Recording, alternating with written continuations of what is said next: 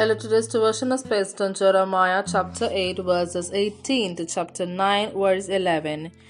You who are my comforter in sorrow, my heart is faint within me. Listen to the cry of my people from a land far away.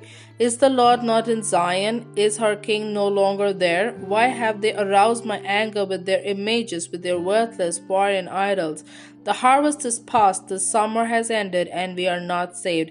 Since my people are crushed, I am crushed. I mourn and horror grips me. Is there no balm in Gilead? Is there no physician there? Why then is there no healing for the wound of my people? Chapter 9. Oh, that my head were a spring of water and my eyes a fountain of tears. I would weep day and night for the slain of my people. Oh, that I had in the desert a lodging place for travelers, so that I might leave my people and go away from them. For they are all adulterers, a crowd of unfaithful people. They make ready their tongue like a bow to shoot lies. It is not by truth that they triumph in the land. They go from one sin to another. They did not acknowledge me, declares the Lord. Beware of your friends. Do not trust anyone in your clan, for every one of them is a deceiver, and every friend a slanderer. Friend deceives friend, and no one speaks the truth. They have taught their tongues to lie.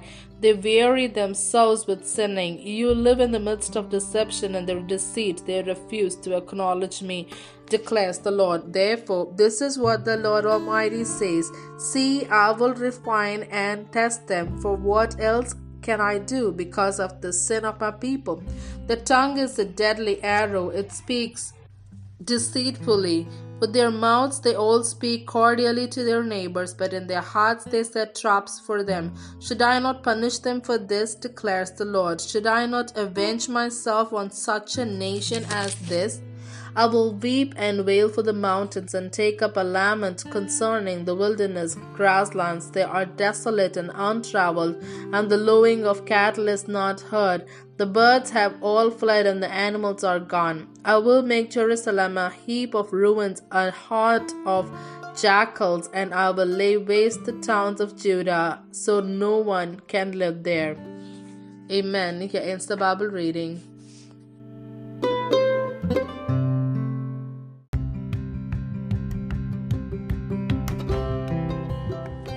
God's covenant is no excuse for sin. As children of God, we have the chastening from His hand to shape us, but we must use this privilege to turn from our evil ways and turn to the living Father.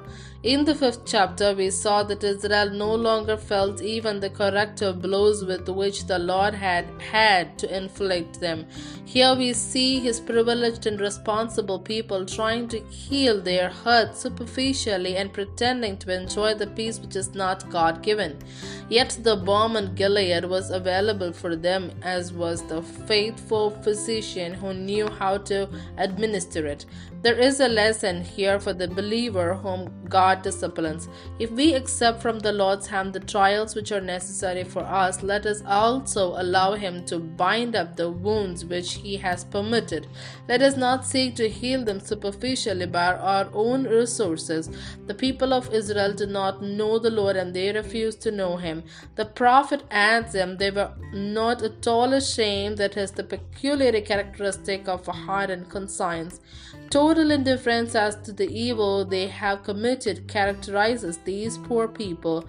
The harvests are nearing completion when summer is ended. That is the favorable time for being saved.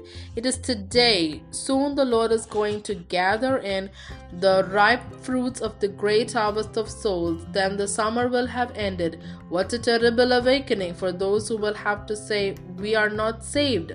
Just as in Jeremiah's time, the people of God have many among them in our days who are hurt. If we know of such, let us bring them to the great physician who has the power to heal them. We believers have the privilege to get corrected by our Heavenly Father, who lovingly handles the correction. We should neither faint nor ignore. Amen.